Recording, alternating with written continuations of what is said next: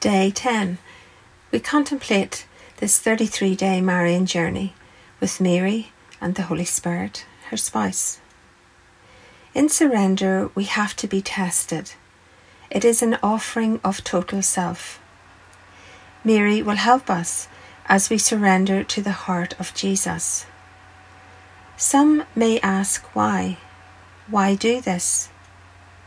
Sin has consequences. When we turn away from Jesus' mercy, we are more likely to forget that we can miss the mark. Mary's surrender was a lived reality every day. In her poverty, Mary remained steadfast. She can help us too.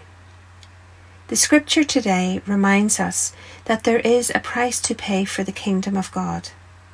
There is also the promise of a life with God who is love. As we move into the scripture, a little piece of music will be played. This gives you time to step in, to relax, to breathe.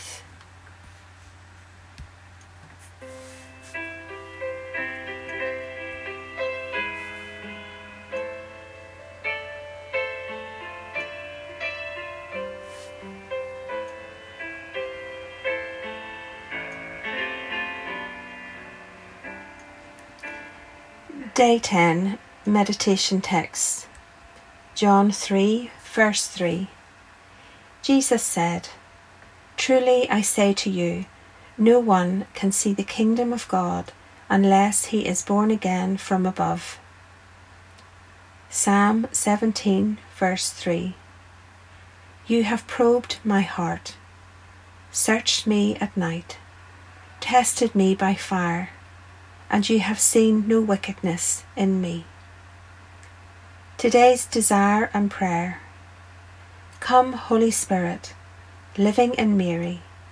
In my surrender, Mary, my mother, bring me to the heart of your Son, Jesus.